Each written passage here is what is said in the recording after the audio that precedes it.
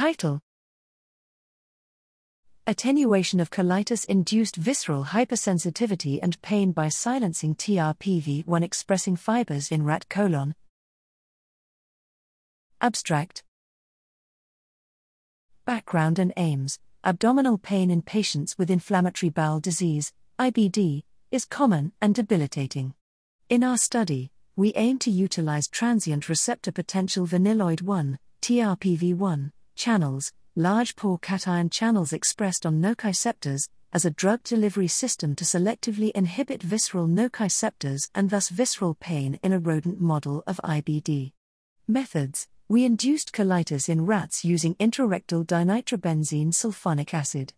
Visceral hypersensitivity, spontaneous pain, and responsiveness of the hind paws to noxious heat stimuli were examined before and after the intrarectal application of sodium channel blocker QX314 alone or together with TRPV1 channel activators or blockers.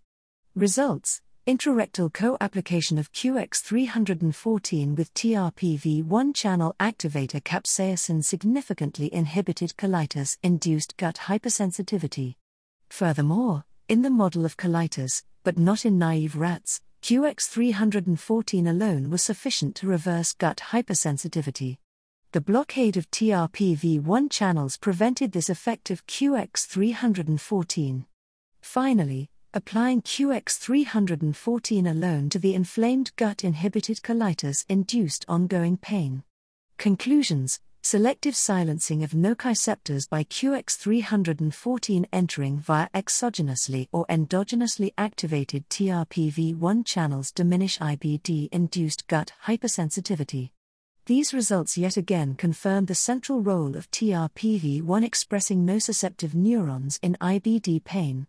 The lack of QX314 effect on naive rats suggests its selective analgesic effect in IBD pain.